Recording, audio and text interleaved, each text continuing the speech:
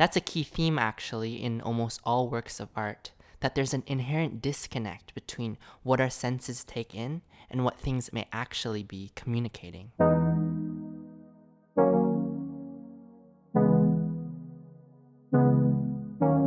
Welcome to Overfill, a podcast where we analyze cultural items that have been underrated or overlooked. I'm your host, Joe. And I'm your other host, Nadeem. And for today's episode, we'll be unironically analyzing what we've come to know as the Vine canon, those 6-second videos that have embedded themselves in millennial culture and viewed across platforms millions of times. Our finding here is that classic Vines, rather than just being absurd popular videos, use absurdist humor to express a young generation's disillusionment and suspicion to mass media and tradition. This is Overfill.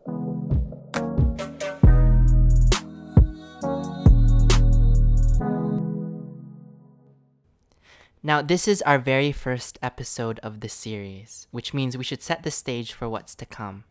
Overfill is written amidst a global pandemic where everything is no longer what it seems. That's a key theme actually in almost all works of art, that there's an inherent disconnect between what our senses take in and what things may actually be communicating. At Overfill, our key belief is something similar, that everything in our culture is trying to communicate to us, from books, films, tweets, music videos, and even Vines, and maybe TikToks too one day. Whether serious critics dismiss work as fluff or shallow, I think in order to understand who we are and our place in the world, we need to be looking at the quote-unquote unserious works of our time and see what meaning we can extract from them. Over the next few episodes, we'll be analyzing things that don't often get analyzed. And don't worry if you haven't watched or read whatever we'll be dissecting. We'll try to give enough context so that all types of viewers can follow along. Be sure to follow us so you don't miss another chance to listen and engage. Let's get started. I can't believe you've done this. 21? You stupid. I'm gonna steal all your stuff. Got him! What sets Vine apart from other forms of media is that it's a closed system. Founded in 2012, Vine was an American video hosting service that allowed users to share 6-second looping videos until it was shut down only 5 years later in 2017. Over the past few years, the closed system nature of Vine allowed the development of what are now considered classic Vines.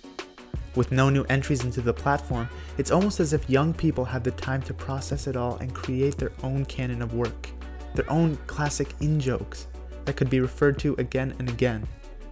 If you're on the younger side, you know the classic Vines. And they were roommates. Stop! I could have dropped my croissant! Hi, welcome to Chili's. And many more.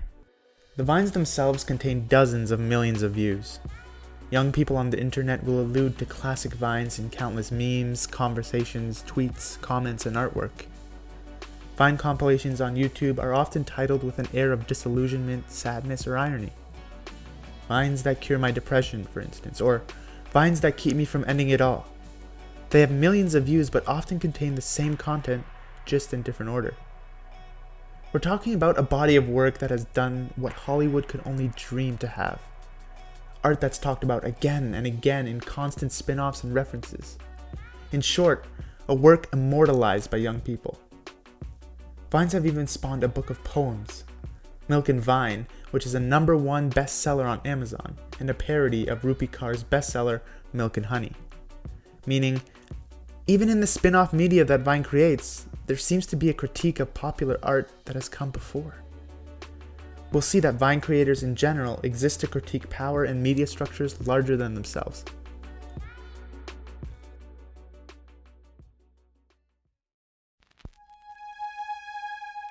I'll remind you of our central finding here, that classic Vines and their creators use absurdist humor to express their suspicion towards more elite forms of media, as well as their disillusionment with the world. But what is disillusionment? Disillusionment is a general feeling of distrust and deep disappointment that something, often the world around us, is not as good as one was promised. In Western culture, young people were promised an American dream, a steady career after college, It's opportunity with a guarantee. Opportunity with a a guarantee. family, a nice home, The home they've always dreamed of, the happiest investment they have ever made. and what they were given instead was an economic reality quite the opposite of a dream. Member of the family, large, comfortable bed. This is why people report disillusionment as most pronounced in millennials. With rising wage gaps between generations, a failed housing market, climate change, and unaffordable healthcare, it's clear why millennials, who are the majority of Vine creators, are disillusioned. A 2019 survey showed that almost half of millennials will quit their job within 2 years. It also showed what we believe are 3 key elements of modern disillusionment. Millennials are, on average, unhappy with traditional social institutions, despise the lack of social progress, and are suspicious of mass media like Hollywood and the news. As a counter to mass media, Vine was, in many ways, an entertainment form owned by the very people it was meant to entertain. When we look at the locations, characters, and themes of classic Vines, we see some common characteristics. Vines are often set in the backdrop of a working-class America. They're often created by a millennial or younger user, and they often have an element of absurdist or surreal humor. That is, an element that pushes just on the edges of reality in order to embrace the strange or reject the traditional. But there's a larger thematic thread between popular Vines. Vines are often set in the somewhat private or domesticated sphere, in living rooms, cars, kitchens, and neighborhoods. But when large institutions or public spaces do show up, they are almost universally criticized. They're places where things just don't carry out their intended functions. Put another way, if an alien who had no knowledge of Earth whatsoever were to look at the most classic Vines for guidance on what our planet was like, they'd see a rather depressing story of our public spaces. That chaos seems to be most concentrated in the things that are supposed to provide us stability.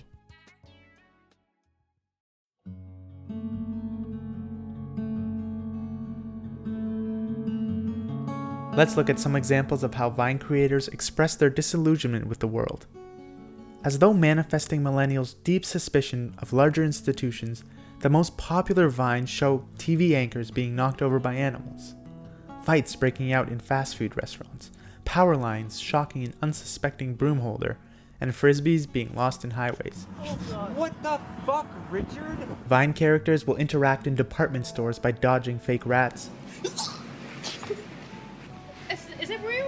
as perhaps ways to express how much these institutions fail or scare them. Looped 6.8 million times, there's also a Vine where user DC Youngfly sings Chris Brown's refrain, "These hoes ain't loyal," while dancing on top of a counter in the craft section of a Walmart.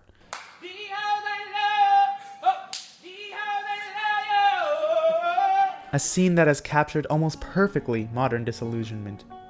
I can't help but feel as though, whether the Viner intended it or not, that we're seeing a young person lament about the disloyalty of large department stores as they displace small businesses.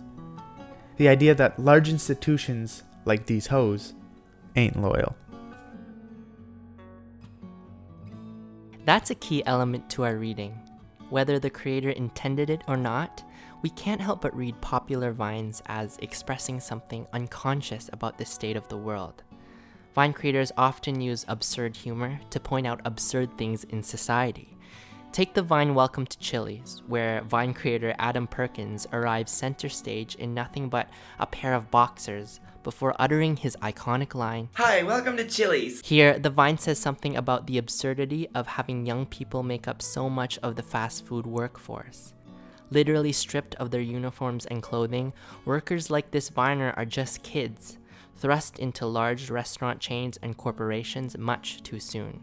It highlights the absurdity of being forced to put on a customer service voice and perform the role of an adult when what lies underneath is anything but.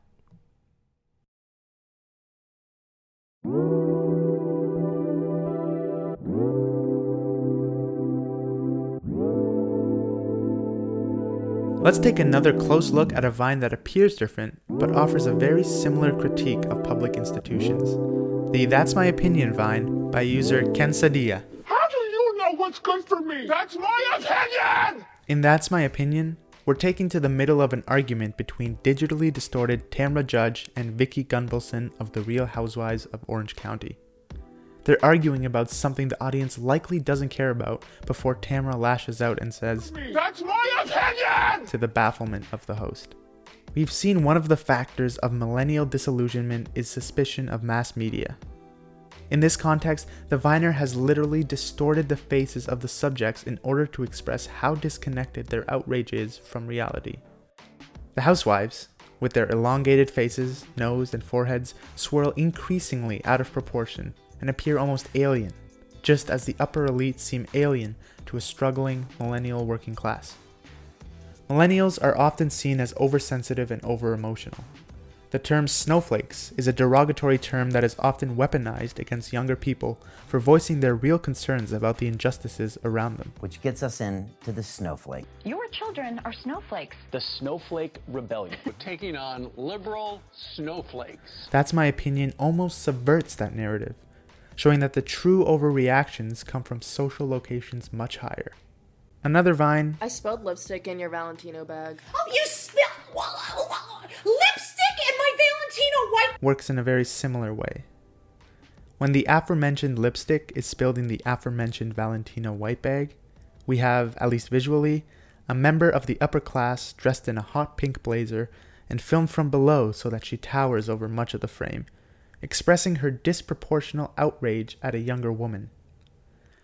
The audience is meant to laugh at this character as they sympathize with the younger Viner, a millennial who stoically admits to her what she's done. She's filmed at a much more neutral angle and serves again as a subversion of the snowflake millennial trope.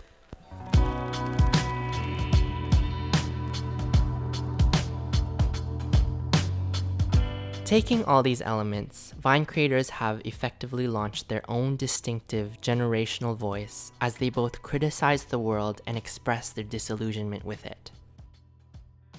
Aja Romano, a culture staff writer for Vox, has written about the importance of Vine for creators of color, particularly Black creators.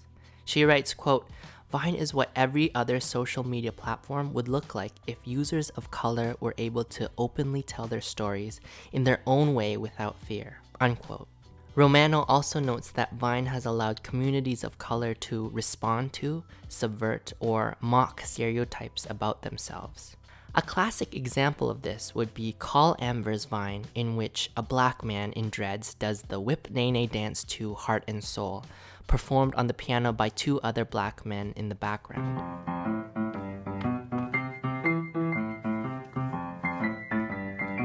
Here we have a juxtaposition of Black art with traditionally white space and white sound, where racial division and stereotypes about Black men are highlighted at the same time they're criticized.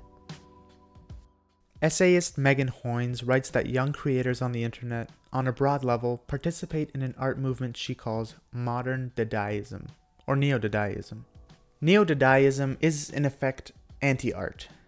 It has its roots in the art movement Dadaism, which emerged after World War I, where people were disillusioned with what the world had to offer and wanted to challenge elitist notions of what art was.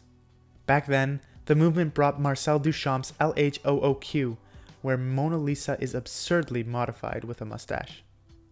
The parody was interpreted as a challenge to an elitist reverence to the Mona Lisa, and meant to offend an upper class. In a similar way, Viners took ownership of the platform and told 6-second stories that rejected a multi-billion-dollar entertainment industry. It ended up being a kind of anti-Hollywood, authentic, low-budget, and amateur, rejecting a Hollywood 3-act structure that tells us what stories should look like, and what type of characters they should include.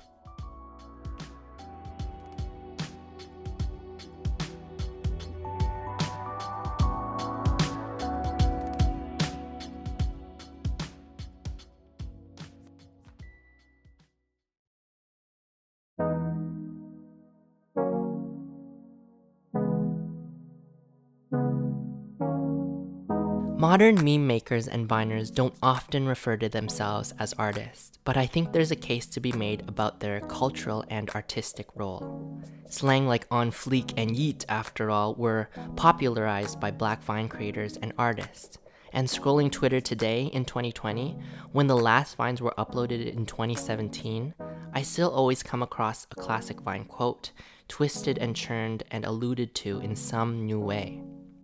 So I leave you with a few questions after our analysis. What modern movie or text has achieved that kind of longevity? What other work of art, other than the classic 6-second looping videos, has captured the attention, the psyche, and the voices of young people today? This has been Overfill.